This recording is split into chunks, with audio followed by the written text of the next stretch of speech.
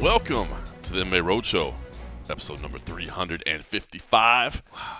My name is John Morgan. Cold Coffee is with me, and Cold Coffee is just crushing some frosty beverages over there, man. The award-winning Pabst Blue Ribbon is going down awfully smooth for some reason. I don't know. I don't know what's happening over here, but the man is putting in work. Doing laps on Morgan over there. We came over here to the Casa de Cold Coffee, the all-new Casa de Cold Coffee, new and improved. For whatever reason, man, I don't know if it's just the fancier digs that you're in now, or maybe it's just, the new neighborhood. That's what kind of happens over here in these parts. We drink quicker over here. But you're just putting in work right in front of my eyes. I'm up here trying to finish up my work a little bit, and you're just putting me to shame, just crushing them. I know. I was looking over. I was like, man, should I go grab some more? I was like, oh, man, he hasn't even cracked open that other one. I was like, wow, am I going to start lapping Morgan? Like, what's going on? I feel like, honestly, I need to just be silent for a little bit. Let just go solid cold coffee, just so I can get chugging. I mean, it's just, I feel like it's an attack to my manhood right now at this point, man. Turn in the card. Just getting embarrassed over here. All right, listen. It's a busy day. It's kind of a fun day. Oh, wow. Yeah. Well, I don't know. Let me take back that kind of fun. I don't even know where that came out. It was a little bit of a stressful day. UFC on ESPN 32 Media Day was earlier today, and we'll get into all that. Invicta Fighting Championships about to be streaming live on MMA Junkie as we sit down to record this. You were handling the stream. You're doing a little technological work behind the scenes, but I just want to give a shout out. I mean, by the time this is released to the public, I'm sure the event will be done and in the books. I mean, the replay will be available, of course, that you can check it out and watch it. But Invicta FC 45 streaming live on MMA Junkie. I love it. I mean, like we said, even last time when we chatted, man, we've been big proponents of Invicta, but the fact that we can actually carry it on our channel, I mean, it's just fantastic. It's funny because even I'm reading some of the chats of people on the stream. They're like, is this real? Is this just going to be the prelims? Is this just going to be whatever? Because, we've carried like Bellator. Sometimes we'll carry whatever.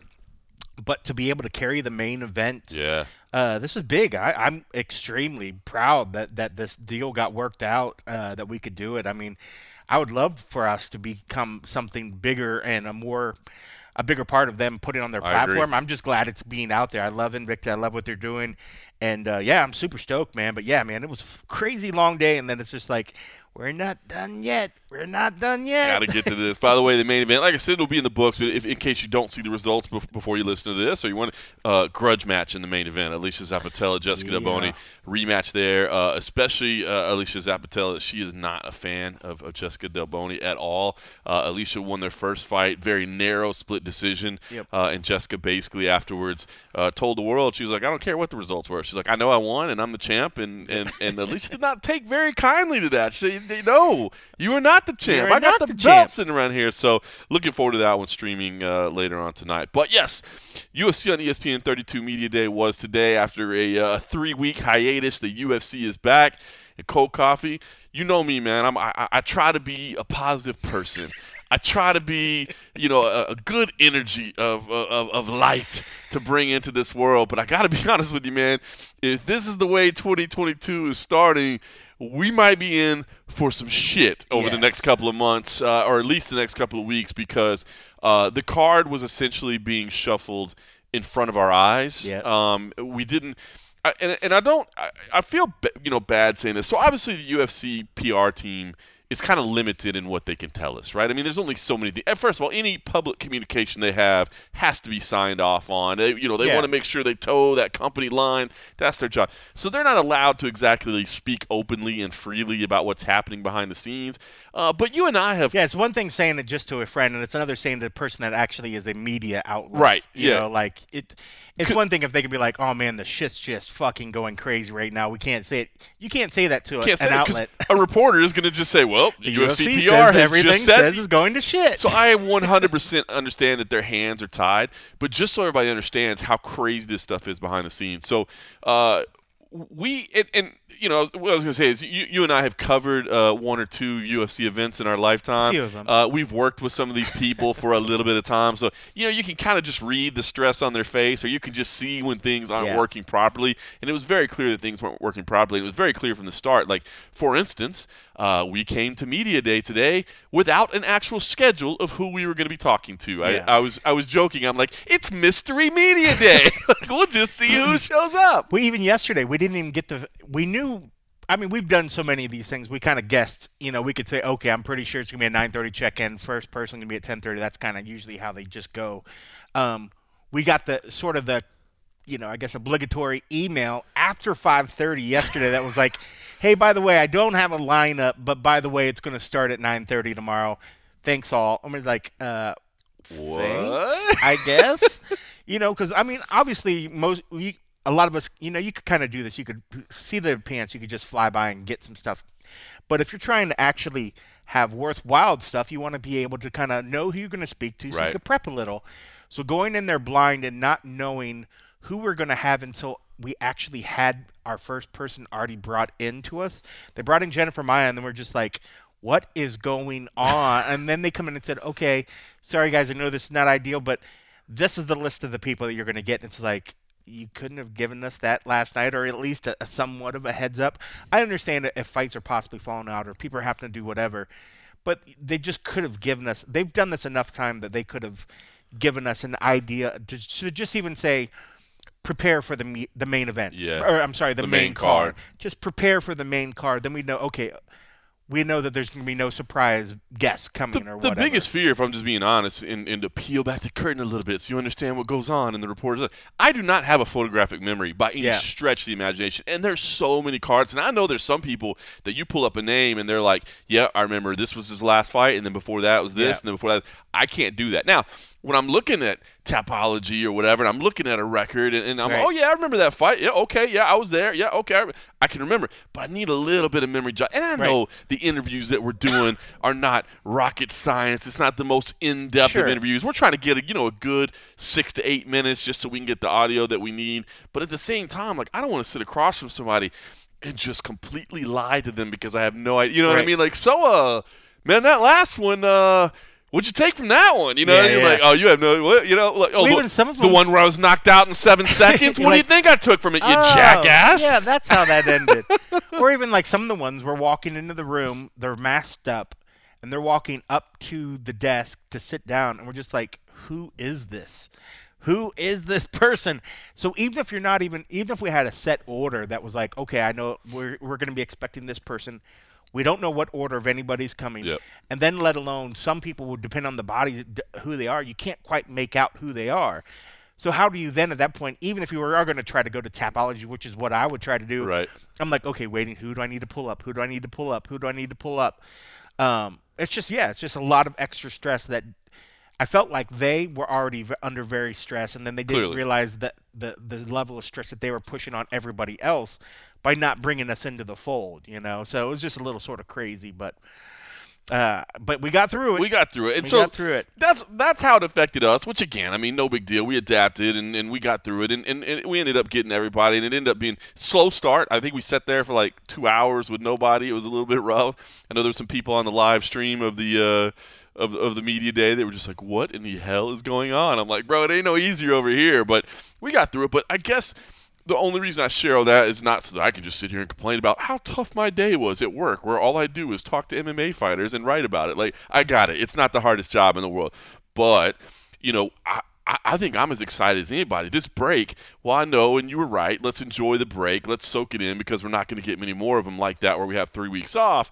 I'm ready to get back to action, right? Like, I am ready to get back to action. I'm ready to get the 2022 season going again. You know what I mean? And, dude, this Omicron thing is going to jack up. I think fight cards for the next couple weeks. I hope it's not months, because I really feel. I guess if there's anything positive about this, and I'll just share in my own life. My wife and son finally tested positive. Knock on wood. Fortunately, no big symptoms. They seem to be okay. My kid does have a lingering cough that's been kind of bothering me a little bit, just because I'm an overprotective dad, and I'm sure he's fine. And my wife is annoyed at me because she thinks I'm being crazy, but I'm that overprotective dad. So it's affected my life that way. But it's everybody. So if anybody doesn't know, and I don't know, it might be like this in other places in the country right now. I don't follow national news, but our school system here in Las Vegas just shut down for 5 days because there's so many positive tests right now, and there's not enough teachers and staff to staff the schools. They shut down. So this Omicron is getting everybody, and what I don't like about it is, and then I'm worried about the next couple weeks, and like I said, I'm hoping it's just weeks and not months because this thing seems to be spreading so fast. It seems to be getting everybody, so maybe this is the wave that gets everybody and we start moving forward. I don't know, but I think cards over the next couple weeks, man, it's going to be make up as you go. I mean, matchmakers feeling it. So it just sucks because, you want to get excited. You want to get pumped up about this matchup and that one. And at this point, you don't know. I mean, even on this card, as we sit here right now, I think we started the day with 12 fights. We're down to 10. We might – I know you appreciate the shorter night, but we still don't know. So we still have another one where Joe Anderson Brito had what they call an inconclusive test. And I don't know if it was him or his corner. I'm not sure about that.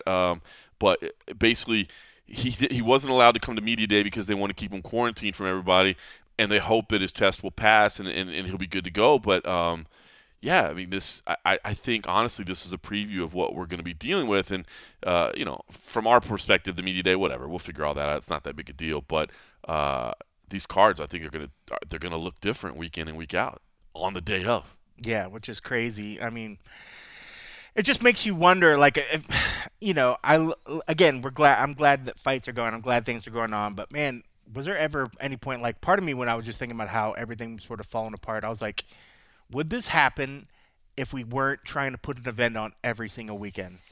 If we had a little bit of time, I mean, I'm sure there's always going to be things falling out, but I just feel like every week is so rushed that they're always constantly running behind that I wondered if there weren't so many events, if they could properly prepare for things falling out, if they know that there's going to be 2 events this month, if they already have backups already lined up so there's not this immediate scrambling from behind because they already have people waiting. I mean, I get it. They got to get people to get in. They got to get fights. But I wonder if there's extra stress and extra pressure because they're already so limited in the pool because they're already divvying out so many people to all these other upcoming events. And even then they seem to sort of fall. I don't know. I just felt like today when I was thinking about why don't we have an order? I was like, why does it feel like we're running from behind when we've had weeks off? And I just feel like there's 270 coming up and there's just too COVID. much. It's just COVID. I mean, what are you supposed to do? I mean, should you schedule what can you do? Like schedule 20 fights for the card or something? I mean, don't make that. No, because then you'll have a week where nobody gets. And then skip a week off. Then nobody will get sick, and we'll have a 20-fight lineup, dude. It'll be like old school King of the Cage. But if we're only doing it, and then we have the next weekend off, then who cares? Oh, dude. Yeah. All right. Let's schedule a 20-fight card. Let's roll for 10 hours, and let's see how you're feeling about that. You're like, well, I got next week off. If I know I got the whole week off, I mean, I'd be all right with it. I don't know because I don't know that there's like panic or anything. I mean, the good thing is at least with everything being under the ESPN umbrella, at least they have the flexibility to I guess if we go down to 6 fights, we just go down to 6 fights and they just roll on. At least it's not like, your prelims are on Fox and your main card's over here. Now you got to explain to Fox and I don't know, man. I think there's going to be a hell of a lot of scrambling, unfortunately, and I guess I would just warn MMA fans, buckle in because I think you're going to be dealing with this for a while. And I guess at the end of the day, we should really be saying, prayers for all the health and safety of the athletes. I mean, we're just treating this like it's commodities. But I do feel like this wave of COVID seems to not really be impacting people too terribly bad, which is, I don't know, knock on wood there, that's a positive. But, yeah, man, I think cards are going to be falling apart for the next couple of weeks. So heads up on that. All right, but listen, so far, as of now, that's me knocking on wood, continue to knock on wood, because I just don't want to be jinxing. Calvin Kattar versus Giga Chikadze. We did get a chance to speak to both of them today. I like this main event. It's a big one for both guys in two very different reasons. Of course, Calvin Kattar, that last time out, that was not a fun fight for him. Not a fun fight. Got styled on by Max Holloway.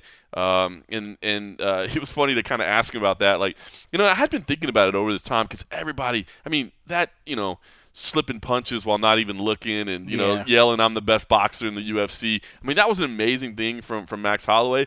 But it did kind of make me wonder, if you're Calvin, don't you have to be like, "This fucking dickhead right here"? Like, you know what I mean? Like what's it? But Calvin smiled a little bit when I asked him about that. But he did have all the respect for Holloway. But there has to be some part of it that's like, don't be a jackass. But I kind of like the fact that he was like, I did say some things, towards the end of the week, So I thought there was something humbling about that. I don't think every fighter would admit that either, and I think that was part of how he was able to maybe justify it, and how he sort of just was like, okay, I owed you that. You owed me that. Right. I definitely said some stuff, But yeah, I mean, I think that maybe shows his character as well. I think he could have been like, yeah, he was kind of a dick, and not take any sort of ownership that he maybe helped bringing that onto himself as well. Right. I mean, because how often do we see Max do that? We see him go out there, and when he's feeling himself, he'll play it a little bit, but it felt personal. It did. It felt so. I was like, was okay, angry. Obviously something got under his skin, and so for Calvin to kind of be like, end of the week, we're all sort of tired, we're all working, whatever. I might have said some stuff, So I mean, I like the fact that he sort of took ownership. So on the flip side of that, it was good, because he was like, I got all the respect for Max. He did what he did, and maybe without sort of even saying it, he was like, I kind of brought that on myself, But kudos to him. I thought he talked great about it, and I liked the sense of ownership. Like, if you're gonna talk some shit, and somebody gives it right back to you, you kind of hard for you to bitch about it after the fact, I respect him, man. Look, you said it, man. It's his character, and I think Calvin is going to bounce back. I mean, I do think he's still an elite level fighter, man. I think he's deserving of the ranking. Got his fucking name on the front of the banner as well, right? I was thinking about that. I was like, man, Giga's coming in with a killer record. I was like, but this ain't Chikadze versus Cater. Yeah, Cater still got that ranking. Cater's got that ranking. It is, so good on him. This is a big moment. And, look, I love the fact that he, did take a year off. Now, he said, look, hey, we were thinking 6 months. I think it ended up being longer than he really initially expected it to be. But I do respect the heck out of him for doing that and, saving the brain cells, saving the body, making sure you're back 100%. So I think he's approaching this the right way. Meanwhile, Giga Chikadze, what a week for Giga Chikadze, right? Comes in thinking, obviously I've got this main event, and then finds out, there might be a chance for a title shot, and he starts thinking, I think I deserve this spot. I think I'm the guy. I think I should be there. I talked to him on Monday night, and I was like, hey, do you think they'll announce something? And he was like, I hope not. He's like, I went and talked to Dana and told him, hang on, and he's like, I know they got to start, promoting and getting promotional reels together and all that. He's like, but let me wait till this weekend. Let me make another statement and let me jump in there. So, he was hoping that he would get a title shot. It does on Tuesday get announced that the Korean Zombie, Chan Sung Jung, is going to be facing Alexander Volkanovski. Giga, of course, said, look, hey, I'm disappointed by it. But in some ways, I kind of think it's a good thing for him, because at least there's closure right now. Like, at least he can focus on this, because I did kind of wonder, is that going to prove a distraction for you? I mean, here you are getting ready for a very dangerous opponent in Calvin Kattar, somebody that's got a lot to prove. He's coming off that disappointing performance. He's really going to show the world that, hey, I'm still that guy that everybody thought I was. I know that didn't look so great last time, but I'm still that guy. So he's hungry. He's ready. And Giga, 3 performances of the nights in a row. I mean, this dude's on a run, 7-0 in the UFC. I mean, really seems to be clicking on all cylinders and wants that title shot. But I was a little bit kind of worried for him. Would this be a distraction, this kind of lingering title shot opportunity? So I won't say it's a blessing that it's done, that he didn't get it. Obviously, the blessing would have been getting a title shot, because then you get a new contract, some fat checks. That's the blessing. But I think maybe it's a good thing that he doesn't have to worry about what's going on with that situation. He doesn't have to let his mind consider all that other stuff. It can really just focus on Calvin Kattar. Yeah, that's good shit. Am I crazy? No, you're right. So I mean, Giga he's a character, and it's funny. Like, who was it that totally took me out of the loop today? Somebody was like, said like, what's the name of that? Leon the Professional. It's the movie that was a French guy, and then it had Natalie Portman. It was Natalie Portman's first movie. I saw you made a picture, and I didn't know. So you've never seen that movie? I'm gonna be honest with you. I saw you never posted seen that in our movie? Slack chat. I had zero idea what you were talking about. Okay, so that's like Natalie Portman's like debut movie. I loved the movie. I thought it was called, awesome. The movie's called Leon the Professional. Leon I the think. Professional. Yeah, that or maybe it was called Hitman. I want to say it was Leon the Professional, or it's called The Professional. The Professional. But I think his name was Leon, so I think maybe it was called Leon the Professional Hitman. Something along those lines. It might have just been called The Professional, but it's got a professional super young hitman named Leon. She's got a super young Natalie Portman, and but his whole outfit's literally like what he would wear. He wore a little beanie and he had like the sunglasses.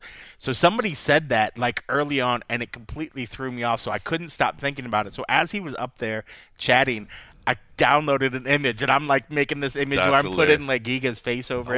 I wonder if that's what he was going for. Like, I'm the hitman. I think he's one that looked before though, and I didn't think about it, and now I would just say, okay, that's just his look, I guess.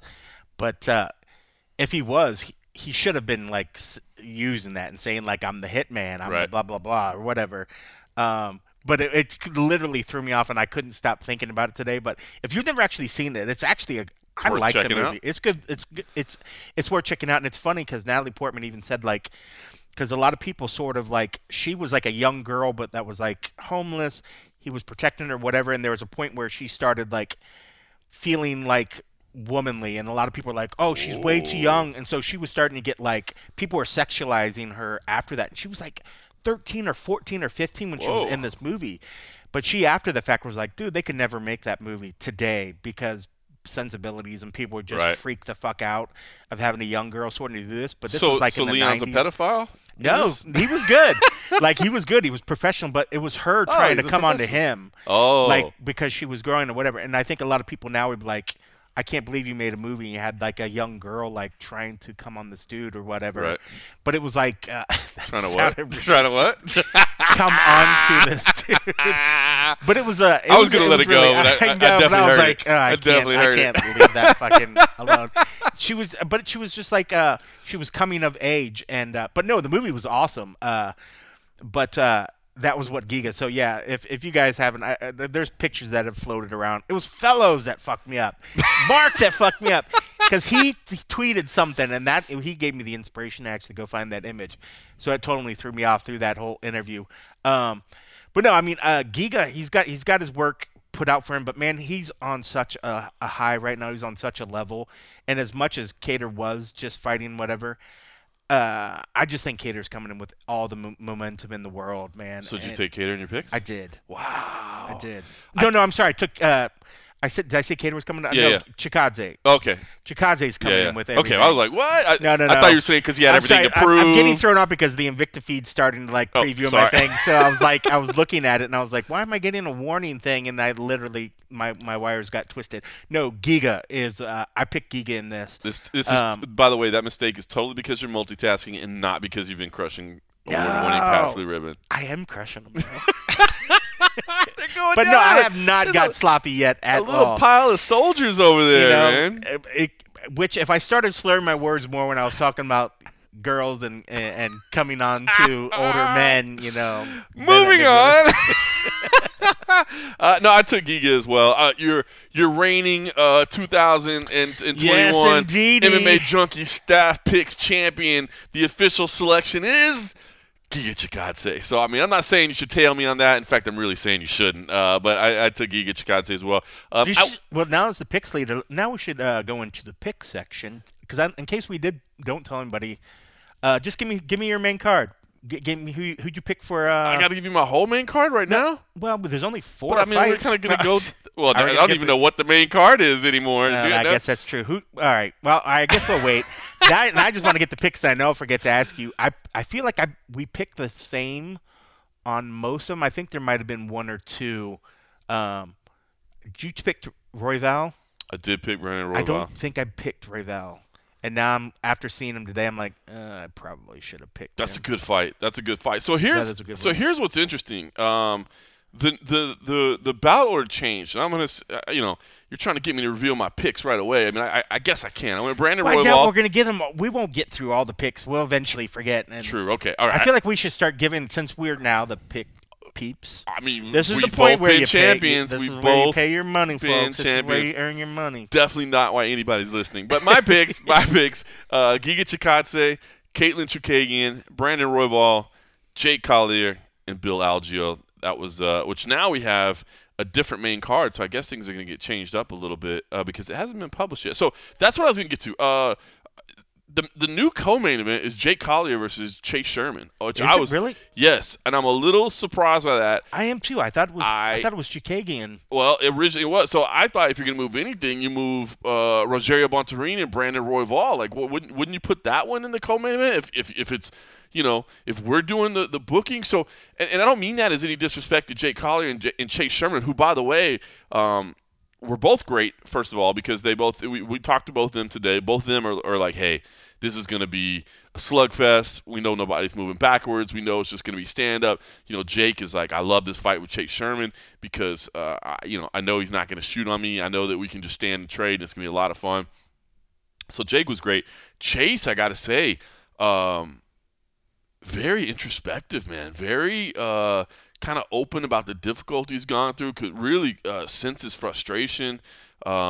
I don't know. I was really interested by the vibe of Chase Sherman. He came in, and he wasn't unhappy, I don't think. I mean, he came into the media room, and he's like, hey, is there coffee here anywhere? And the PR team was like, yeah, there's, we give the media this crappy coffee thing back there, but we've got a nice machine back here if you want. He's like, yeah, I'll go get some coffee. And he, he was like, do you guys mind if I go get some coffee? We're like, no, go get some coffee. He took a while. I forgot that he was back there. So he went to go get some coffee. And then he comes with the Starbucks. I was like, did he literally leave to go to Starbucks? No, he went to go to the nice machine. We get the jug. We get the jug. He didn't go to the jug. Heidi Dean showed me where the good coffee is, but you can't really get there from where we are. But I've had the good coffee. It's one of those nice. It's like a Starbucks machine where it like fresh grinds everything. And yeah, man, they got good coffee. We got that bucket coffee that's been sitting there. I was like, at the end of the day, I went back there and got more coffee, and it was still hot. And I was just in my head, I was like, wow, this bucket's great. It's still warm. And now I hear that there's a Starbucks machine. You got to hit up HD. She knows where the good coffee's at. I'm sure. You can't go back. We can't go through the double doors. I know. We're not allowed to go over there. But, if you're on the floor during the Apex events, you can kind of sneak back there a little bit. Nobody else says it. Yeah, but if you're that's where the good coffee is. So he went and got the good coffee. But then he came back and he sat down and he talked about it. And listen, he said straight up, this is the last fight of his contract. And he said, it was just intriguing because on the one hand he said, listen, I really feel like I'm in a good place. I really feel like I'm growing. I really feel like I'm making progress. But then in the next breath, he's like, but my life can go one of two ways here. He's like, I win, and obviously, they're probably going to get a new deal. Everything's good. If I lose, he kind of figured, that somebody asked him, is your job on the line? He's like, yeah, my job is absolutely on the line, and my life could go in an entirely different direction with a loss here. So, I don't know. It was one of those ones where I just every now and then you kind of feel bad for somebody. You're like, man, is he okay? Is he in a decent spot? And it didn't feel to me like. But then he got up and he was like, did I do okay? Like he was talking to his coach. He was like, did I do okay? So he was totally the perception of his energy level was very, very down, and even people remarked on the stream as well. I just happened to look at the stream and people were like, wow, he looks like totally down or looks out of it, And, I guess that's why I mentioned it because I guess if you only watch, like if you go watch our videos, obviously all of our videos are on MMA Junkie, they're on our YouTube channel.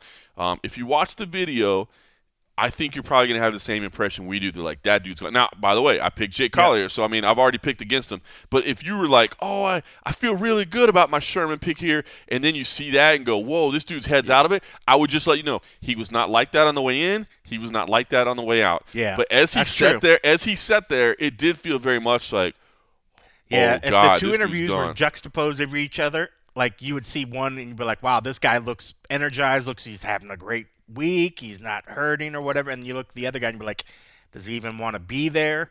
But you're right, going in there he was absolutely fine. He had better energy, and then he had better energy when he left. And it's kind of funny because even Jake said he was kind of nervous going into it, so maybe he had a little bit of that nervous energy. But Chase has done a million of those interviews as well, like he's a pro. So it's just weird how some people, immediately, almost like once the recording starts, their personality changes a little bit, either for the good or the worse. But yeah, I mean, Chase always brings it. I'm never ever worried about Chase going into a fight flat.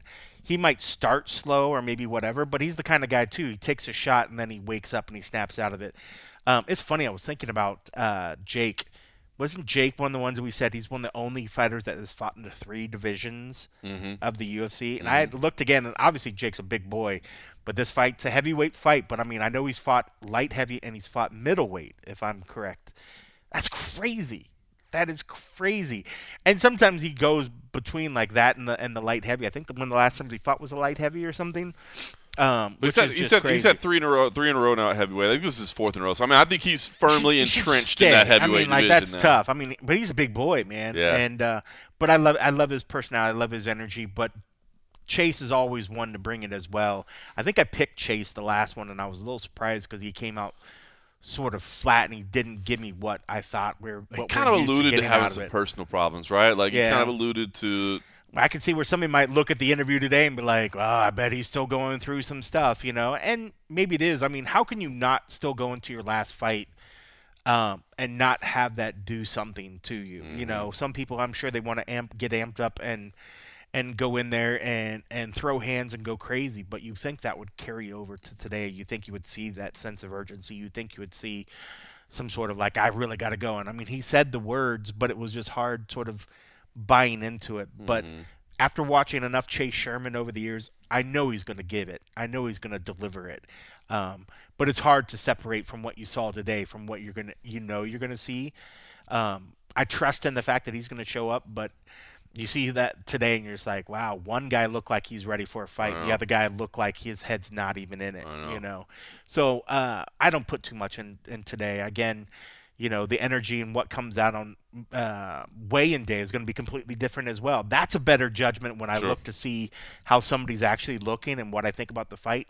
And that's usually the day that sometimes we'll switch our picks because we're just like, holy cow, both of them look big, but now I see them across from each other, and you're like, one guy's ginormous, or one guy looks into it, the other guy looks actually a little out of it, or a little scared, That's when we really get to look at things. So I don't put too much into media days, but typically, media days are easy. You want them to come in there and sort of say the right things and give you that look like, hey, they're having fun, they're glad to be there. And when you just go off face value today, maybe people probably didn't think that he looked like he even wanted to be there. But I think he does want to be there. And, I mean, he loves fighting for the UFC. He loves doing stuff. So, but he's going to bring it. I mean, I've never been worried about Chase Sherman bringing it when it comes down to it. The fact that, yes, this lineup got shuffled a lot today, but the fact that, at least as of right now, as we're sitting down recording this, that is the co-main event. Yeah. I think that goes because the matchmakers are building the card. They want to kind of build some momentum. I think that goes to show you what the matchmakers are expecting from that fight as well, right? If they're willing to give it that. I think they like big boys, too. That always,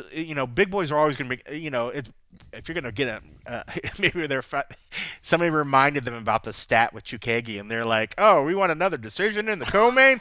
How about we put the big boys and hope for a knockout? That's fair, which, by the way, if you didn't see the stat of Katlyn Chukagian's first 9 UFC wins have all come via decision. So, that's the stat that you're referring to. So if she wins, it's probably going 15 minutes. So that's your new co-main event. I did go with Jay Collier, so we'll see how that one plays out. Big moment for Chase Sherman, though, for sure, and he laid it out there. Rogerio Bontorin versus Brandon Royval.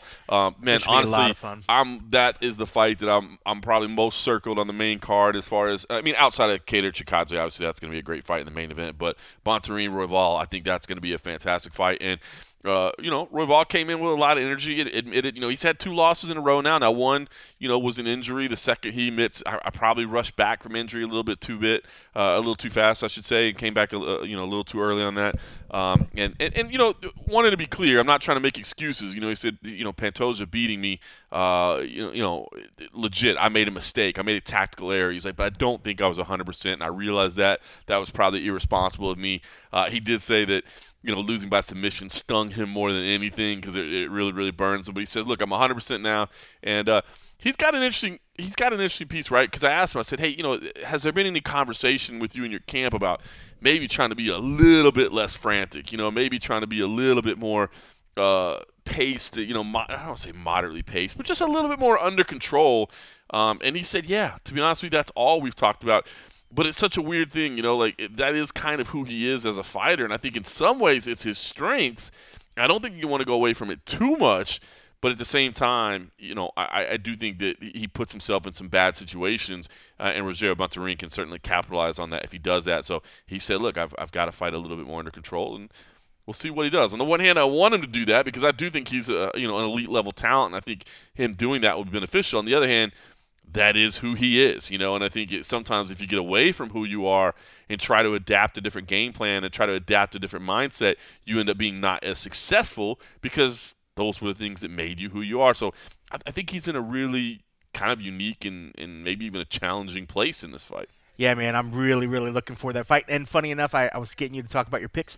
That accordion, I think everything else in the main card, we have the same one. That's right. That's the fight that we chose opposite. So you took Bontorin? I went Bontorin on that one. I can't blame you on that one, man. Obviously, I think he's a guy that's probably flown under a lot of people's radars. I just wish I saw him today. Wait, we did see him. It's the other one I didn't see. I was like, what? I think he was second, bro. He was second. That was during that period where we were just kind of that was in the first 4 hours we were there. That's funny. Yeah, to me, I got that one circled. I think that should be a fantastic fight. That one should be fun. Caitlin Chukagian versus Jennifer Maia as well. A big one there, rematch. It's tough because it could be a stinker. I could see why they. Now, I understood why they had it on the co-main. Once I saw that, I was like, "Fuck yeah, that should be good." Then I was like, "Wow, that could really be a not great." That's what I'm worried about. That's what it's funny because all right, so they're two highly ranked opponents, right? So I mean, it's a relevant fight in the division. Totally. Now I've said this all along, and I still feel this way. It's just really hard for me to get excited about contender matchups at 125 pounds in any stretch, just because I know that they're going to face Valentina Shevchenko. But these are two highly ranked opponents. But as you said, the way their styles come together, it's probably not going to be the most exciting fight that we've ever had. And on top of that, it's a rematch of a fight that didn't happen all that long. I mean, yeah, it was 2 years, but it's just like it's not like it was one of those ones you're like, dude, I got to see that one again. Right. So it's a weird one. But I respect. And they're very evenly matched as well. I mean, like if it's one of those ones where they really are countering each other, it could be. I guess that's what the perception of somebody might be like. Oh, maybe it's not so exciting because if they're so evenly balanced. Right. Sometimes when you're seeing a lot of great action, you're just like, oh my god, that was a great fight. But in this one, they literally cancel themselves out a little bit. So it could be one of those ones where you're just like, But you know what? I respect. Caitlin was in there today, and I respect what she said, which is, because I asked her, I'm like, hey, a rematch of a fight that you've already won, like you've been at the top of this division. It's the same damn. Feels like it's the same damn names up there at the top of the division that just kind of move around a little bit. Yeah. And I respect what she said. It's like, look, I'm good with it. Like I'm good. But she said, I'll fight these lower ranked people, and it's funny because you could hear it. I don't need that high rank. Just give me that money. Where have we heard that before? Well, it did. It had a little Sean O'Malley-esque in it. It had a little Sean. But I like what she's saying too. And I know that Kaylin gets hated on a lot, and so I think depending on how you take her quotes, you can give a lot of different context to them, and you may just be like, oh, she's looking for the easiest fight that she can. I don't think that's the truth. I mean, she's just like, hey, give me these fresh faces. She's like, I see these new fighters coming to the division, and I get excited. Like I'm like, that girl looks good. Let's go. You know what I mean? Yeah. Let's fight. So I like this. She's saying, look, I'll fight anybody. Like I will really fight anybody. And it did have that Sean O'Malley-esque in it, where it's like, hey, the lower rank, the better. I'm cashing paychecks, and hey, that's true. I'll be honest. Hey, look, if I was in the game, that would definitely be my approach. Like, give me the worst person available. I will definitely take that. Somebody fresh off an injury, first fight back. Yeah, okay. Somebody that maybe just got back from COVID. Yeah, somebody that had a serious surgery on something. Yeah, okay, yeah, I'll take that one. Maybe somebody who's several losses in a row. They might have some confidence issues. I'll take that one. I'll take that. Yeah, it's not an insult to me. No. Let's go. All right, Vyacheslav Borshev versus Dakota Harry Bush. Say that 3 times. I know. So this one got promoted to the main card. So this is the kind of the surprise, and they got bumped up a little bit. Of course, Vyacheslav Borshev, I mean, He is a very talented striker as well, man. I mean, how impressive was him with that knockout of Chris Duncan on Dana White's Contender Series to win his way in there. So good on him to get on here on the main card in his first outing. Originally was supposed to be a prelim and facing Harry Bush. Harry Bush. Good old Harry Bush. Good old Harry Bush. Which there was a funny moment in Brandon Royval's interview where he was asked about where he got the nickname Raw. And to be honest, I didn't know that either. That his nickname Raw Dog was a drunk person in a drunk fan saying Brandon Raw Dog him or something like that, and so that ended up sticking. He's like, yeah, man, we got and I guess he said that he used it when he was in LFA just to see if they would use it, just to see if he could get Raw Dog on TV, basically. So I guess that means that did Izzy then steal that when he Raw Dog Costa? Is Izzy now Raw Dog? You're so wrong. You're so wrong. Because he Raw Dogged him. So he said, yeah. So Brandon, so he was asked about his nickname, and Brandon brings up. He's like, yeah, man, me and Harry Bush are on the same card. He was like, we definitely getting canceled. So funny. The way his it was just funny because it reminded me like what we do. We talk about stupid shit and we become 13-year-olds giggling about it. But it was just funny to watch a professional fighter up there kind of have that moment too, where he was just like, yeah, it's kind of funny, It was like, dude, it is Harry Bush. So good. So bad. All right, main card rounds out with Bill Algeo versus. By the way, we didn't make picks on that one. Well, we did make picks on it, but I think I took Warsheff in that one, which that should actually get bumped up now. Poor Matt Erickson. This is the first one of the year, and he's gonna have to scramble with these picks. I took Algeo on that one. No, I'm talking about in Warsheff and Bush. Oh, okay. Yeah, we did not pick that one. No, we did, but we have to pick the whole card. But we've done that before when they've switched, and if it's been past his pick, he hasn't put him out. He hasn't put it out yet. Oh, that's true. So that one should get bumped up. Do you remember who you took? Unless Erickson's like, no. He was already so funny. All right, so poor Matt has to do these to do the picks, and he has to put it all together. And it's kind of a pain working with the setup of the page to get everything in there. So it's just a bunch of HTML coding. Yeah, dude. so he likes to get it done early, and then already today, because even going into the end of the last year, he's like, guys, can we be better next year? Can we be better? And already this year, I think Danny was the one who was late. He was like, off to a great start. And I was like, oh, snap. Right from the get-go. So, yeah, I'm sure he's just fuming over the fact. If you ever see our MMA Junkie staff picks grid, if you had access to the back end to see how it's put together, like there has to be a better way to do it. So if anybody's like a graphic designer or something, just has it seems like it should be something easy. It seems like it should be something easy, dude. It is the most complicated coding process ever, and so I think it's just the bane of Matt Erickson's I think if we did go basically to just an image. An embedded image where if he puts like an image template together and then all he has to do is just embed the image as opposed to that pulling from some chart that pulls other stuff or something. I don't know if the faces hyperlink out. I don't think they do. No, I think he actually puts in like little JPEGs. Yeah, because that's why sometimes they're shifted But the whole frame, there's that's why I wonder if it's better to build an image outside of it and just embed the image or something. Well, if you're a graphic designer that sees our staff picks page and has an idea of how we can build it, because right now it is the most complicated HTML coding you've ever seen, along with a bunch of JPEGs, and Matt Erickson has no hair to pull out, or otherwise he would literally pull it all out. That's why on some of the ones there's been in the past where the image has been wrong, and I'm like, I don't even want to bring it up because I know it's a pain in the butt. Oh, where we had like the wrong fighter in there? They had the wrong face in there. Yeah. Like I forget one of the ones. It was the totally wrong. It wasn't even the same girl that was in there. I was like, that's not the right image, but I'm not saying anything. Oh, that's funny. All right, Bill Algeo versus Joanderson Brito. This is the one that's kind of up in the air. So as it stands right now, we've got 10 fights, but there's a little concern that maybe we go down to 9. Joanderson Brito's initial test was inconclusive. 9. Let's make this happen, universe. So Bill Algeo, by the way, senior perfecto, former CFFC vet, a fun fighter. I actually picked him here as well. I might have CFFC homered a little bit for him because Joanderson Brito is a very talented fighter that looks very scary. Yeah, but Bill Algeo's fun. But I will say this: he's a fun fighter. But so we asked him kind of the unique situation that he was in. Like, hey, you're aware of everything that's going on, right? And he's like, yeah, they told me. And he's like. He didn't seem that stressed. He's basically saying, look, I don't care who I fight. I just need to know if I need to cut weight. He's like, that's the only thing. He's like, I really honestly do not care who's on the other side of the cage. Makes a lot of sense. Makes a lot of sense. Yeah, I've got this mental thing of like, can I have some water right now, you know? But it'd be one thing if they were like, you know, if it doesn't, if it falls through, you're going to get your show. You know, maybe that's a lot of whatever. But it's funny. He wasn't even thinking about money. He was just like, I'm just worried about this, whether I need to kill myself for the next 48 hours. Here's the funny part, too. On top of that, which was a pretty funny attitude, but totally understandable, you know, I asked him kind of what this is like, and he was like, well, when I heard there were some positive tests, I was hoping it was someone in Calvin Cater's camp because I want to fight Giga Chikadze.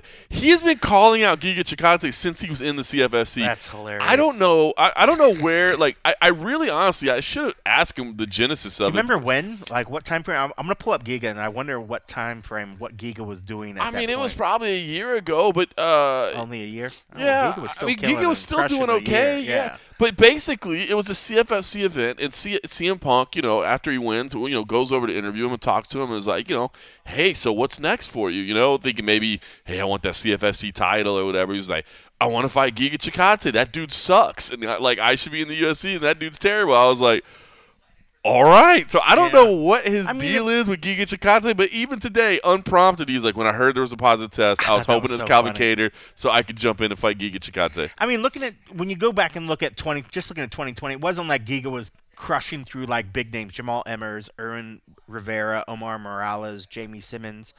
I mean, it's not like what was going on 2021 where, you know, he goes Cub Swadinson, Edson Barboza, like those are killer names. I would never call out a dude that goes through those guys, but maybe he thought like, I don't know, maybe saw him, Giga back on his Gladiator Challenge days, and he's like, that guy's nothing, you know. I mean, because he didn't have the big names initially when he was coming in, but I don't know. I mean, like, there's a lot of these Cage Fury guys I've seen. They got swagger, so maybe something about these guys, like they're very, very sure of themselves coming in from there. But I thought that was funny. But yeah, I mean, it's funny. He's like, not that I'm wishing anybody to get sick, but you know what? If they did. I remember now. It just came back to it because I couldn't remember what the genesis of it was. Algio was in L.A. like on vacation and wanted to get some training in, and so he went to King's. And while he was at King's, I guess he just wanted to kind of go in and move around a little bit. Yeah. And I think he said like Giga like tried to just take his head off while they were sparring and stuff, and he's like, fuck you doing, dude? Like, we in here trying to go soft or whatever. Yeah. So I remember the genesis of it now. He Sean Strickland him, dude. He did. He Sean Strickland him. And so Bill doesn't like that. And by the way, so we did ask Giga about, or started to ask Giga about Algio. I'm like, hey, you guys are on the same card. Have you crossed paths? And Giga, who, by the way, is one of the nicest dudes you'll ever meet and is always super nice to me, is just like, fuck that guy. Yeah. Like, I don't even want to talk about it. I was like, all right, we shall move on then. So that's your main card. We'll see if that fight happens. Hopefully it does. It was funny a little bit today when he was like, I don't want to talk about, you know, so and whatever. You know, I just want to talk about me and now and my future. And then every once in a while somebody else would put it in there again. And he'd talk a little bit more. But come on. You know, talk about the title. Talk a little bit about it. Yeah, it should be an entertaining card. We'll see how it goes. Again, I'm just, like I said, I hate to be the negative guy. I'm worried, man, that more tests are going to come back. I would call that you being the positive guy and positively us because having a shorter night. Because they're going to test positive? No. Let's start the year off with an easy night. By the way, on the prelims, the one that I have circled now, Ramiz Brahimaj against Court McGee. I think that could be an absolute banger. I did have Said Yakub Kakramanov against Brian Kelleher, but Said Yakub is out, another CFFC vet. That was going to be a good fight. I was stoked about that. I thought that was going to be an absolute banger on the prelims. Fucking great fight. Kevin Kroom stepping in on incredibly short notice again. So Kevin Kroom has cashed some bonus checks before. We'll see if he can get it done this time around. Charles Rosa, another guy that stepped in on incredibly short notice, right? How about that? Jumped on a plane from Boston last night. Just like, come on, let's go. So, they kept this thing together.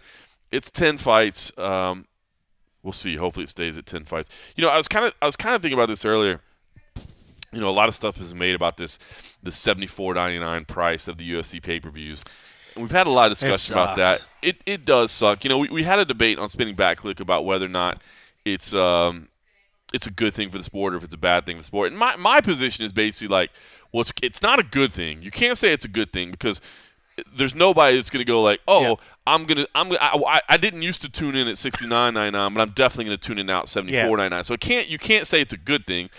I don't think because it's not like the money's being earmarked for anything particular. It's not like they're saying we're raising $5 for fighters, or we're even saying $5 to go to some school charity that's going to advance the young fighters in the growing up. I can't remember who brought up that point that had they said that this is going directly into fighter pay, that could have been a huge PR move and nobody would said a word. But of course, and again, as we pointed out on Spinning Backlick, and I'll point again here, it is an ESPN decision. It's not a UFC decision. So you gotta understand that. But because unless things have changed from what I was always under the impression was when they came on and they made the deal, ESPN took the pay-per-views under their wing, and they said, okay, UFC, we understand that you usually do this much, and we know that you usually get this amount of money. Yeah. We are going to give you 100 and whatever something million it was at the time for each year, and we're going to take over the pay-per-views. Correct. And so the UFC gets that guaranteed money. Correct.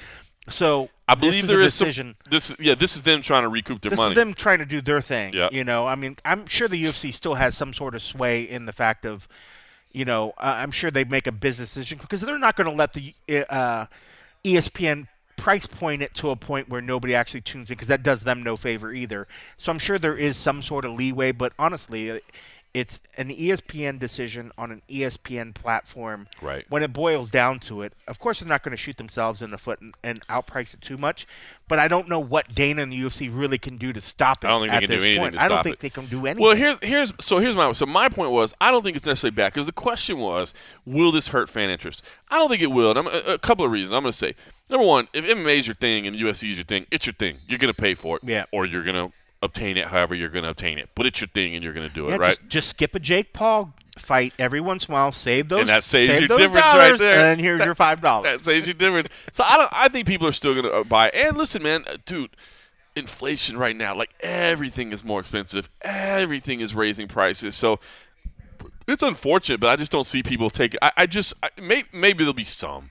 But I don't see people not getting into the sport and being like, it's just too expensive. I can't do it. Maybe I'm wrong. Yeah. Maybe I'm wrong. But I just see if it's your thing, it's your thing. But especially if you're only going to buy like one pay-per-view. I mean, granted, it's the hardcore ones that maybe budget out because it is. Because I can hear Dana. We all hear Dana's voice in our heads like, it's just $5 more. But you're right. The difference of $5 to $10 is easy when you start thinking like that. But when you think, I'm like, okay, I was already paying almost $70. Yeah. Now you're asking me to pay like $80. Yeah, who cares? Then you're just like, okay, it's tough. I mean, is it the biggest jump? No. But when you start seeing that number, it's hard to not have initial shock value when you see the number. Because it was already big before. And by the way, should qualify this by saying, in fairness, we don't pay for pay-per-views. We get reimbursed by our employer because if we're not there, that's we're there anyway. Well, we're there most of the minute. But I'm saying if we have to buy it, right? So I guess sometimes I feel I don't want to say unqualified to speak on this, but I feel like it's almost unfair because I don't actually have to pay that. You know what I mean? Yeah. I do, and then I get paid back. Well, so I was gonna say that even then I'm like I know I'm gonna get reimbursed, but it fucking sucks to see that money debit to out go out of my 75. Yeah, I'm just like, ugh. I just feel like if it's your thing, I don't think it's gonna hurt fan interest, but I could be wrong. But so I'm torn on this. So all right, so the point I wanted to make the other day that I forgot to make and I didn't make is I will say this. Here's the other thing about the price. Yes, it definitely sucks.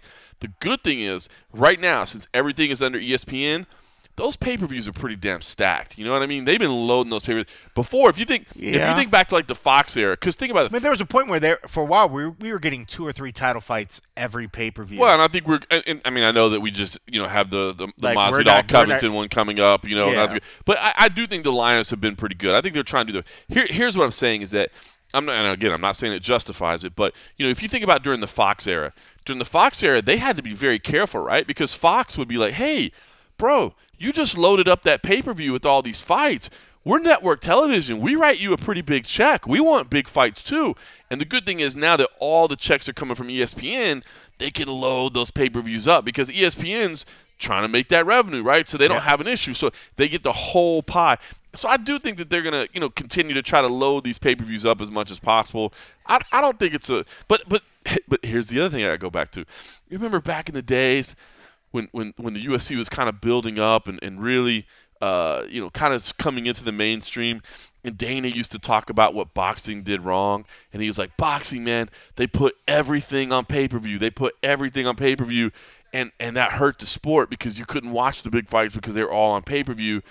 And now, of course, pay-per-view's been part of their model forever, but now it's a $75 pay-per-view. And now maybe even if you are stacking the pay-per-views, you're putting all the big fights on pay-per-view only. I mean, I'm sure he would sit here and argue back, but hey, we're still doing ESPN. We're still doing ESPN Plus. And he'd be right. They're only doing 12 pay-per-views a year. They're doing 30 non-pay-per-views. But I don't know. It is interesting. Like, on the one hand, the $5 price increase doesn't bother me as much as I think it bothers a lot of people, or at least – I got sticker shock too. It does sound like a big number. I mean, $75 does still sound like a big number, but I don't think it's necessarily detrimental to the sport. But I don't know, man. I weigh in all those things about, I feel like we've been down this road before, so I am kind of interested to see how this all plays out. Will there be any fan backlash? I don't think there will be. I think people are just, gas goes up. I don't stop driving. You know what I mean? I guess I certainly bitch about it. I went and made a trip down to Cali. Everybody's gonna bitch, but they're still gonna pay. When I went to so last weekend it was the last weekend before we had to start doing fights again. So I decided, well, I got the day off. I was like, I'm gonna just drive down to Cali. Let me just get out. Went and bought some lotto tickets, and on the turnaround, I was like, let me just get gas. Yep. I didn't even think about it.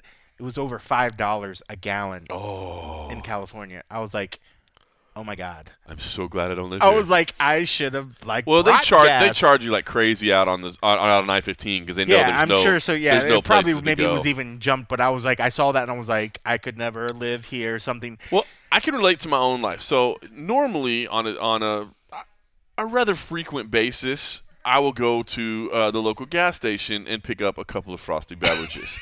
And the amount of frosty beverages. 30 packs? I wouldn't go that, couple maybe packs. The amount of beverages that I get on this rather routine basis used to cost me $11. Now it costs me $14. And this price change just happened recently. Fuckers. I still buy it. Yeah. You know what I mean? Yeah, right. Still buying it. You're right, but man, the sticker price does look something. And you're right. You think that it's not. Most people will just suck it up and do it. But man, when you look at this card, just looking at 270, I don't want to pick on 270. The main card is good. The main card, there's even some I'm like, wow, okay, this could be really good. But man, when you start going down the line, no offense to the prelims and the early prelims. When you think you're paying more than you've ever paid before, but when you look at the prelims and early prelims, while there are some decent fights through it, do I feel like top to bottom, it's like the card that I would tell folks, hey, this is the card that you're going to pay more than you've ever paid before. This shouldn't be that card. It's tough because you're right. For a while there, they've pushed some of these cards. You're just like, oh my goodness, this card is the sickest pay-per-view I've seen ever or in quite some time. Mm-hmm. This is not that card, and to think that you're actually raising it. And maybe do you think dynamic pricing would be better where certain cards cost more and other cards don't? Or do you think that's bad? Then I think people would just be like,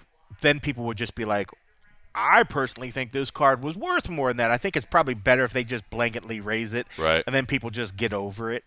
But yeah, when you look at this card and you think like, man, you're going to ask me to pay more than I've ever paid for a card before when I know that UFC 200 or whatever was so much better than this, and I paid, $15 less or whatever. I think people get over it. It's just, I think when you said the inflation thing, I think once you said that and I started wrapping my head around it, I was like, okay, that makes sense. Yeah.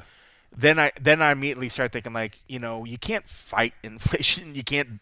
All you can do is sort of just grin and bear it. And sports rights fees right now, everybody's talking about the next deal that the UFC gets is going to be massive. Is the same deal. This is, I know, but I'm saying like, I think ESPN. Maybe the cost to put on the events is costing more, for them. So then, I think ESPN is probably using this as like, hey man, UFC's hot. Let's take in I'm not saying they're bringing in the revenue to keep it all in the UFC. I think they're probably looking at other things. The news that you see out there right now, like Amazon is starting to bid for sports rights. Apple is going to start bidding for sports rights. Dude, do you know how much that could change again? Amazon and Apple. But both of them have streaming platforms that they need to have content for as well. Yes, they do. Exactly. So it's not like it's just anybody going. So I can see them. But think about the cash reserves that they have, dude. Yeah. Like, they have so much money that I'm kind of interested by that. Like, Amazon and Apple getting into it.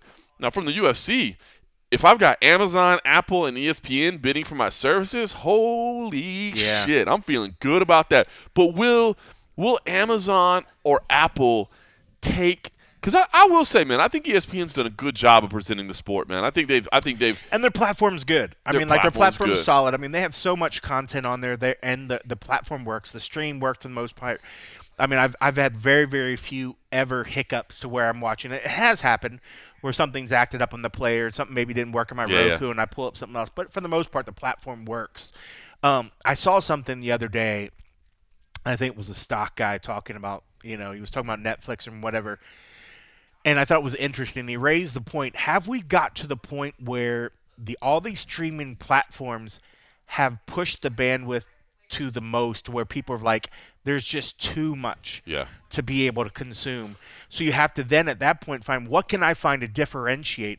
I mean, I have personally subscribed, like I have Amazon Prime, I have the Netflix, I have the Showtime, I have the Hulu, I have the, there's a couple other ones that I have on there, and it's just like, I don't even get to all of it. And at some point you're just like, when is the point where we're just like, do we have too much now? Well, see, that's what I kind of wonder if UFC, because, man, if Amazon and Apple write those checks, you got to go where the checks are being written, right? Yeah. But would they be almost like, I don't want to say a nameless, faceless idea, but at that point, do they literally just be – I mean, look, we've talked about this before. If you listen to the show for a long time, the UFC is not a fight company anymore. It is a global media company. Their job is to create content, right? Yep. Their fight library is literally a diamond field that they're just sitting on. So what if it goes to Amazon or Apple, and like, does Amazon, at least with ESPN, at least ESPN is a sports product. So yes, they're also a global media company. They are also just looking at content, but at least it's the place for sports, right? So like, you're still elevating this as a sport. Whereas I wonder if it goes to an Apple or an Amazon, does it literally, like, do they care anymore? Like, are they like, yeah, we created this program, because they don't really know how to present sports. Right. So at that point, does it just become like just a thing under our umbrella of things? Just another option.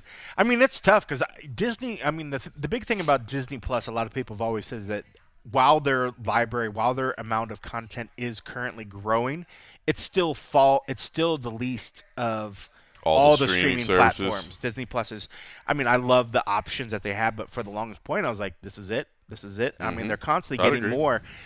So by proxy of them being under ESPN, Disney still has a hold of this stuff that ESPN's going.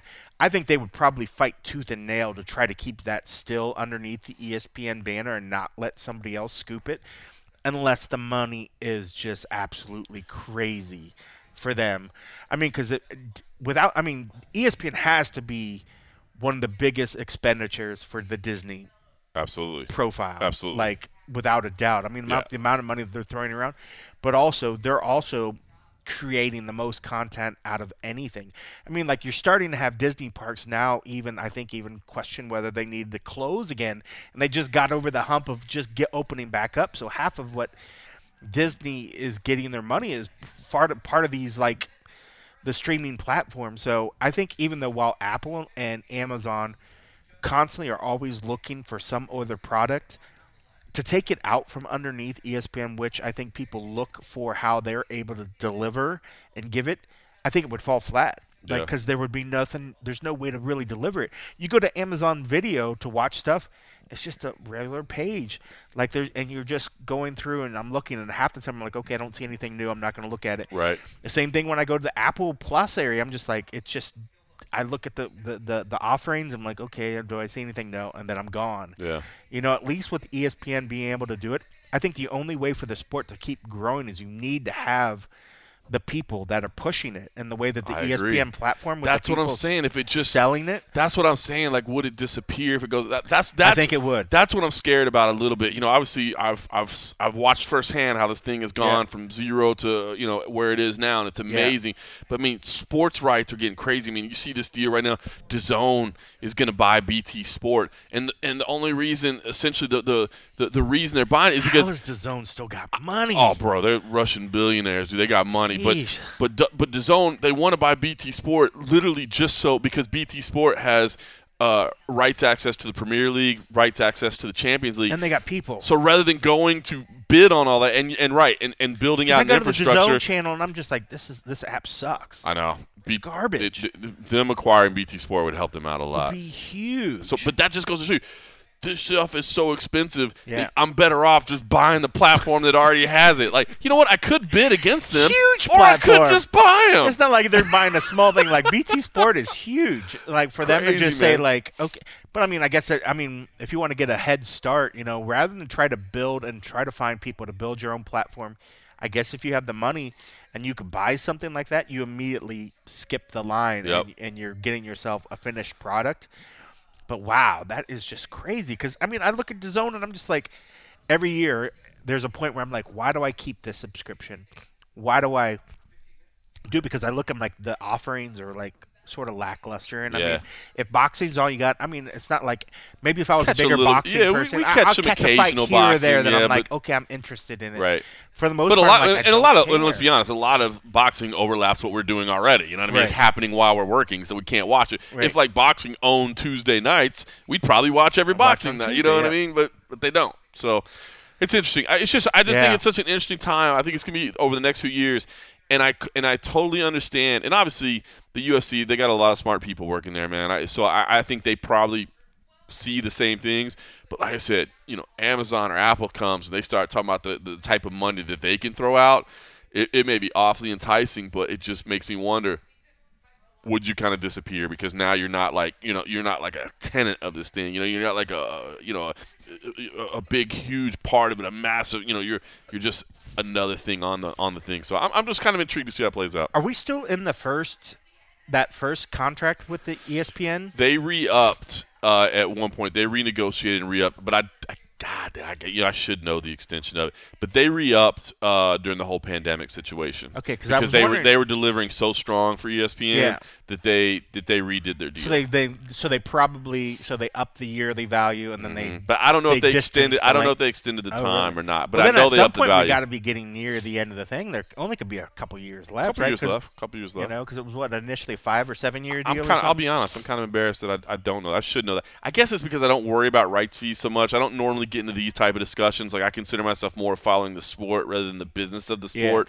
But I should know that, and I'll make sure and get that information. Well, and if anybody wants to tell me that knows, just tell me and just say. And you can even message me and tell me I'm a dumbass, and that's okay. Well, I mean, there's just so much. I mean, we can barely keep track of the mystery media days, let alone the inner workings of major corporations and their deals. But I mean, it is one of those things that whether the price raise, whether it's going to be good for MMA or not, I think it is probably one of those necessary evils. If it keeps ESPN in the game, and if this is something where it helps them meet their bottom line and they're able to renegotiate deals and keep the UFC afloat, I guess it's good because it keeps it going. Because honestly, we've said this over and over again. As much as we love Bellator, PFL, Invicta, all these other ones, if the major flagship like a UFC wasn't able to stay monetary viable and wasn't able to pay the people, and of course we'd like to see fighters make more pay, whatever.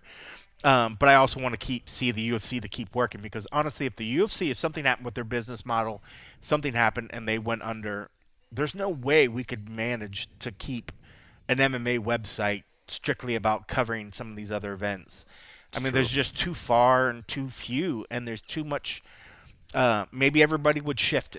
Maybe I'm wrong. Maybe everybody all of a sudden would become the biggest Bellator fans in the world, and everybody would just be clamoring for the next Invicta fight. But I think we all understand that if the UFC wasn't there, we'd be pretty hard pressed for the MMA world to stay. They are the industry how leader. It is right now. Love them or hate them, they are the industry leader. So if this price helps keeps the boat, afloat, and it keeps this thing going, I guess it's good. But it's not.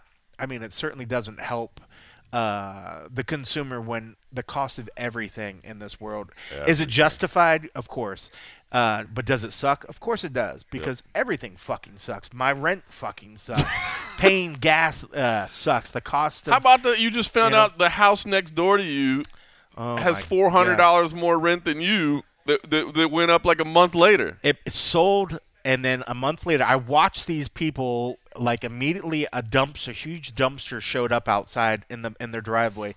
They demoed it, and within like maybe a week, 2 weeks of work on it, They slapped it. Before they finished it, there was a rent sign out while they front. were still working. While they were still finishing it, the company that bought it paid $200,000 more than what the last time it sold. Oh. It was sold for 200 something. Now they sold for 400,000, and then they immediately bought it. Probably did some quick little whatever work on the inside, swapped out the floors, did whatever, and then raised the rent over $2,000. Well, they were paying the rights fees, and they got to raise the pay-per-view price. That's it. Oh my God. That's the way it works, man. The cost of things. So yeah, I mean, in the grand scale of things, I mean, we can't argue against like what's going on everywhere. Everything's crazy. I saw something the other day on the news, and I was like, how are people not uproar? There was a drug company I think we all understand the price of drugs and the way that these companies work. It's absolutely especially ridiculous. in the United States. There's a drug company. It's the only drug company that's produced a drug that will help fight dwarfism. Okay. When the kids take it young enough, it helps to show that it extends the bones. They can actually get taller That's growth. amazing. They were talking about it costs it was saying the revenue per person for a year would be $250,000. Oh, come on. I was so pissed. Because I was watching a stock show, and this was the CEO of the company talking about how the money was going to go or whatever. So I looked it up online, and I thought that they were trying to say we have a miracle drug against a very difficult position. Yeah, I thought it was trying to say it would cost $250,000 for the person to use it. And I'm like, that's fucking sickening. But if you're then I read it, and I was like, if this is correct, and it's telling me $250,000 revenue, that means it's going to cost them even more, but that's the money they're taking. And I was so sick to my stomach. And I think they were saying like, oh, well, there's a special deal worked out with the insurance companies. I bet there is. So I was like, okay, so people are going to pay their fees and whatever. And maybe the people don't have to pay the $250,000, but you're making that money up somewhere by overcharging somebody somewhere else.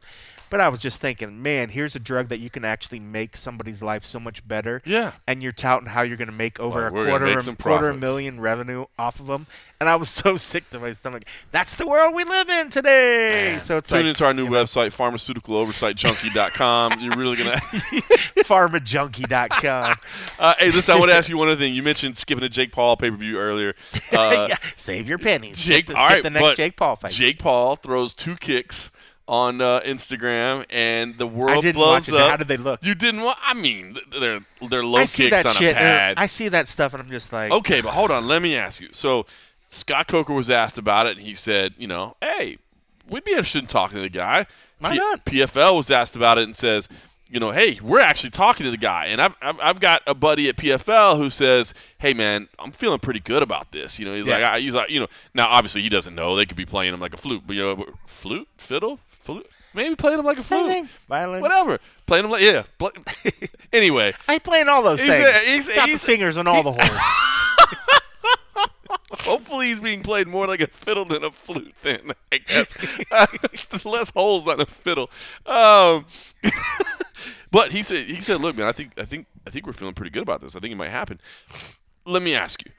Because we've all kind of, like, this guy has been the guy that we've been kind of cheering against, right? Like, I mean, I think that's safe to say, right? Don't you think a lot of us have been I honestly think maybe I cheered against him in the Askren fight. Well, he's been beating our guys. Well, yeah, but even then I'm like, whatever. But if he comes in, do we welcome him with open arms and be like, hey, you're my guy now? So I know you're not a pro wrestling person. No. Okay, so although I'm getting there, my man CM Punk, I'm learning. Well, that's funny that you say that.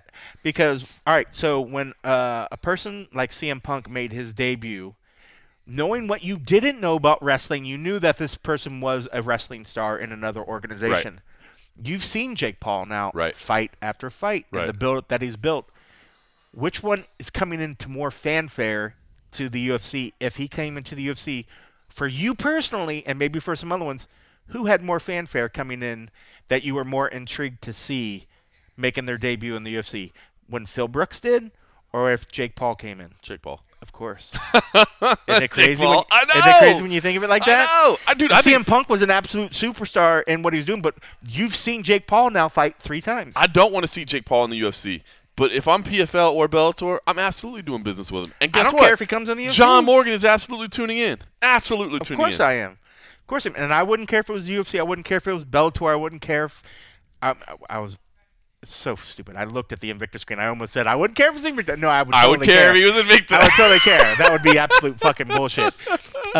It gets me still to this Jake day. Paul Every is time wrecking people shop in Invicta. Dude. But still, you still get everybody every once in a while. You get some jackasses like, oh man, let's just cut out all the stupid male, divisions, female division. Let's just, if you're a featherweight and feather, let's have them fight. I'm like, come on. you're a jackass. Come Like on. I hate it when people fucking bring that up. You can block that person. Yeah. Wherever you see that on whatever platform you're on, you can block that person. If it's in person, you can literally block him with your hand. Like you can literally just hit him in the face. Just and trip like, him, block. but maybe sweep the leg, trip him. But when I thought of that, when I was thinking about, man, if Jake brought the hype over, I have no beef against Jake. I love, and it's funny. Somebody even commented on the chat tonight. I thought was funny because there was such a delay before the first fighter. Somebody was like, man, I wish this was a Jake Paul fight because Jake Paul honors like his time. Like Jake Paul shows up. I'm like, wow. You're right, he does.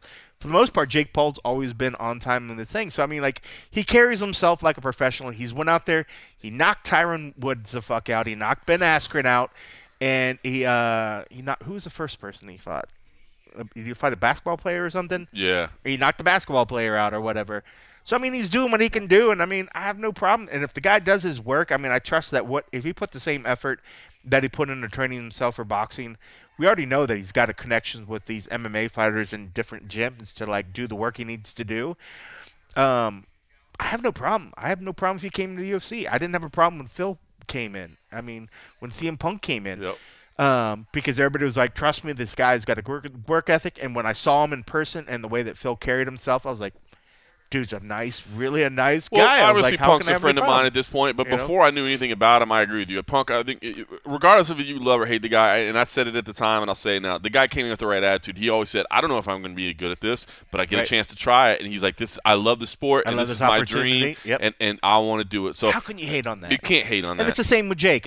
But see, I don't think Jake would come in with that attitude. Jake would come in and be like, I'm the greatest thing ever. Well, and part of that's the swagger, and part of that's the sport as well. I mean, part of the whole sport is talking a good game. If it gets in the guy's head, if it gets somebody to come in thinking like, oh, this guy's so sure of himself, I'm gonna knock him out, and then he's already getting under your skin or something. Maybe it's part of the game. I mean, it's part of the fun, right? But I mean, even I think with the boxing, as much as Jake has kind of every once in a while will say, little things, I've never heard anything where I'm just like, I hate what this guy's saying, because everything just comes off like making it a show. He hasn't said anything like, I love Colby, but Colby's triggered me a hell of a lot worse than anything that Jake Paul's ever said. Right. So if Jake came in and had swagger, that's fine. Like, you kind of expect it. Just like any fighter's ever said, they're like, dude, to do what we have to do, you have to believe in yourself at that point. Right. And you have to sort of sell it. You have to. And if it comes in and he's saying a good thing, we'll know right away. He's either going to eat it or he's going to look like a fool. And that's the thing. Let me preface this for anybody that's listening and goes, what are you guys doing, dude? You're like, I do not believe he'll be successful, especially if he fought at the UFC level. I do not believe that he would be successful. Now, can they create some matchups? But that's the thing. I think with PFL, with Bellator, they can get a little bit creative with their matchmaking. They can have a little bit more. I think he could win some fights there. You know what I mean? I just don't see a lot of they can. PFL and Bellator has the ability to bring people off the streets. Yeah. You know what I mean? Like, and nobody bats an eye. Guys are like, they've had fights. Yeah. Like, I wouldn't even pair him up against a contender fight, because most contender guys are 5 or 6 wins. And I'm not trying to insult anybody on the PFL or Bellator roster. I'm not saying like, oh, Jake could beat those guys. No, there's great fighters. What I'm saying is PFL and Bellator has the luxury of being like, hey, we can just bring in a guy that's 0-0 and be like, whatever. The UFC can't, and I know they did it for CM Punk. I don't think they would do it again. I think that was a one-time situation. I don't think they can bring in Jake Paul and then be like, I don't know, we'll just sign some dude off the streets and find him. And by the way, the guy they brought in off the streets turned out to be pretty good. So, you know what I mean? So, yeah, he was. Well, but I think PFL and Bellator can get away. We've seen it, right? Like, they can be they're just better at it. I mean, they do it every event. Mm-hmm. I mean, they're bringing guys off the street. They're bringing the local guys in. I think they have that connection. It's better set up. If Jake fought like the ranked guys in Bellator, he would lose. If Jake fought the tournament finalists in PFL, he would lose. So I'm just saying, but I'm be honest with you, I'm not opposed to him doing it, man. And honestly, I do. It's a circus. Look at but Clarissa that's what Shields this is. When they brought Clarissa Shields in. Yep. Her first couple people that she fought, like, I was like, why is she not losing? Yep. Why is she not losing? I mean, I think they can get creative enough to find somebody that's has a possibility to beat him, but also make it fun. And, of course, who wouldn't watch it? But that's the thing is I think there's going to be a lot of fans that are just like, F that guy. Like, I don't like that guy. I don't want him in my sport. But they're going to tune in to watch him get his ass beat. I think that's it. I think that's it. I think you just got to realize it. It's a sideshow. It's a circus, but it gets people talking. It gets people interested. Yeah. And how are people that pissed off? Right. Honestly, if you're that angry because what he's done to some of your MMA fighters, maybe you're a little too close to the sport. I mean, if you're not Tyron or Ben Askren's brother or a close immediate family, how can you be that pissed off? I will say that's the argument that used to trip me out with CM Punk, where people are like, that guy is taking somebody's roster spot. I'm like, no, he's not. Like, it's really not. Like, there's not like a finite number of roster spots that they could have. Like, he's taking the CM Punk slot. The one they created for him. I mean, I think a lot of people think about that sometimes, and I know we've brought this up in conversation, with the Contender Series. Whether they are, in fact, by signing people, pushing out veterans. And we've seen veterans just magically sort of at certain points of the year kind of get let go. Right. Dana always just sells it off like that's just the natural progression of things. It happens every year, like veterans get let go, It's not a big deal, guys. But all of a sudden, you're like, hey, Dana, you signed 45 people in a matter of 10 weeks. Yeah. Like, that's a lot of people, Yeah. I know you always say how overhead and you have to get people fights and you're trying to get everybody 3 fights a year, but you've just added a lot of people. I tell you, it's funny. I hadn't really thought about this, but dude, hell, if we ever get past this COVID stuff, if it ever goes away, they're gonna have to downsize their roster. I mean, right now, like they'll basically tell you, like, dude, we just need bodies. We got to keep people around. We got to have options. I almost feel like people are still silently and quietly off to the side, getting let go. It just. We don't see the big, right? I mean, it still sort of happens. I mean, like we see recently, was it, how long ago was it when Emily Whitmire got let go? Yeah. And there was like a few other ones recently, and there was just like, it's not like there's a big fanfare, not everybody gets that opportunity to lay their gloves down in the middle of the octagon and do whatever, but we're getting these things, and a lot of people, you're just like, that person's still at a good fighting place, you're like, wow, that's weird that they're letting him go, but it still happens, I mean, they're still bringing people on, but it's not like I think that when we get to the end of COVID, all of a sudden we're like, okay, guys, we're through it. By the way, we got to cut 200 of you now. I would hate to see that day. I mean, but it's funny, because at one point I felt like, what was it, 400 or 4 something? Like, I thought the number was like 4 something. Maybe it was less than that. Was like, this is our roster. Yeah. We're right around this level like or whatever. 7. Yeah, it's absolutely ridiculous right now. And maybe it does get to the point where they're just like, we're able to have events without problem, without worry of something going on. Honestly, I don't think the COVID thing is going away at least any particular time, until the commissions or until something comes out just says we're not testing anymore, or when everybody's when we're 100% vaccinated, and they're like, we've done. Oh, okay. Yeah. Right. Well, that should. I mean, we're probably almost we're there. We're almost there. There's got to be a countdown clock for how soon that's going to happen. At some point, they got to just be like, well, we tried everything we can. It's not going away. It's the best it's going to be, but let's try to at least get back to normal, at some point. And whether it's just a matter of the commission's like, yes, he tested positive, but he's asymptomatic. We're going to let him fight, and just get to one of those points where they're just like, every day I know that I'm going to probably bump into somebody that's positive, and I'm either going to get it or not get it, depending on how my body is. But does that stop me from working, blah, blah, blah. I mean, we already see it in businesses now where businesses are asking their people to come in. We'll just keep you away from people. We just need you to come in and still work, at some point. And maybe as shitty as that sort of sounds, there's another part where there's like, is that what it needs to take to just move beyond it, where they're just like, guys, there's nothing we can do about this. It's going to happen. You're either going to get sick and it's about whatever. It's a lotto ticket in the sense of what your varying level of degrees of how it's going to affect you. People are still dying. But let's just keep going because people are still going. I've had conversations in the last couple of weeks with 2 separate people who both knew somebody in their 50s that wasn't vaccinated and died. Yeah. So, I mean, it's like because I am kind of getting to the point now where it's just like, I just think we're all going to get it. We can't ever stop it. Like, maybe it's just time to get back to normal life. But people are still dying. I mean, it's one of those things. I mean, like, I don't want to become a shut-in. I mean, as much as I like staying home. You do too. I do partially. He's like, I want to be a shut-in by choice, not because they make me. Not because they make me. Don't you dare put that on me. But damn it, I'll do it anyways. Yeah, I mean, at some point you just like let risk be damned. I've done what I can do. Science says do this. I've done it. Now let me just go do my things. And if something happens, okay.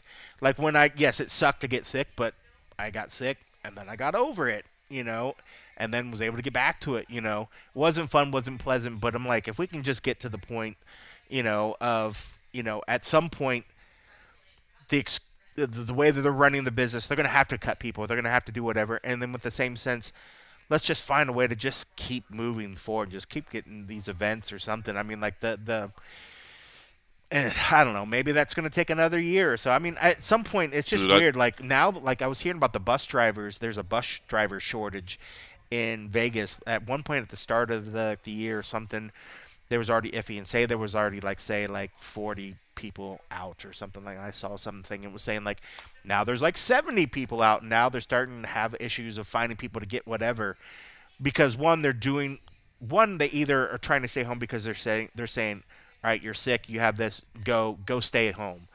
But at some point, what if one of those people are like, guys, I'm good to drive, and if the parents are like, dude, my kid's vaccinated, whatever, and the guy wants to drive, let him drive, let the kid go to school.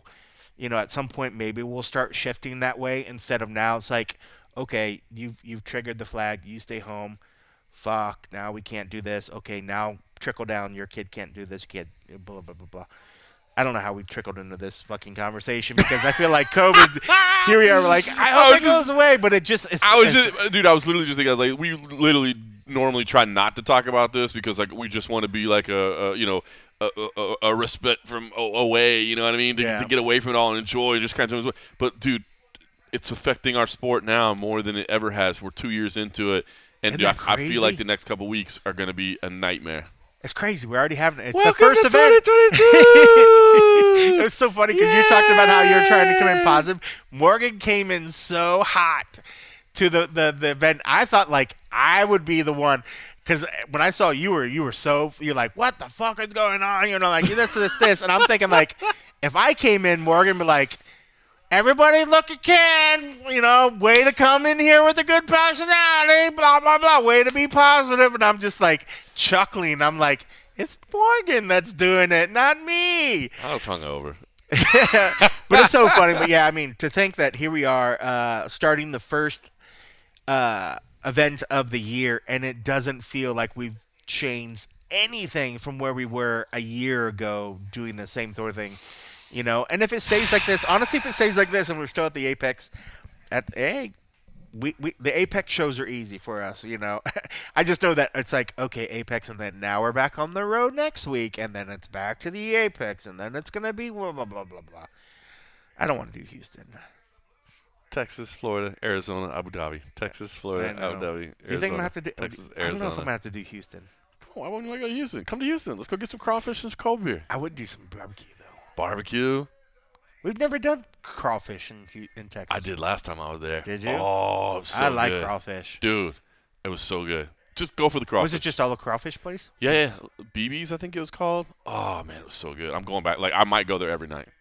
I might go there every night. And it's not crawfish. And it's like $7. So they do the whole seafood, the bag? Oh, like, yeah. So you have the potatoes and the corn. And it's like $7 or $8 a pound instead of like here where it's like $14 a pound because they got to fly it. Ridiculous. I love hot and juicy crawfish, but all right, fine, I'll do Houston. See you in Houston. UFC 271. Cold Coffee will be I'm there. just doing it for that. Like, I'm not doing the event. He's like, I'm not working. All right, no more COVID-19 talk. I apologize. Buckle in, guys. It's going to be a crazy couple weeks, but support us. We appreciate it. And thanks for listening.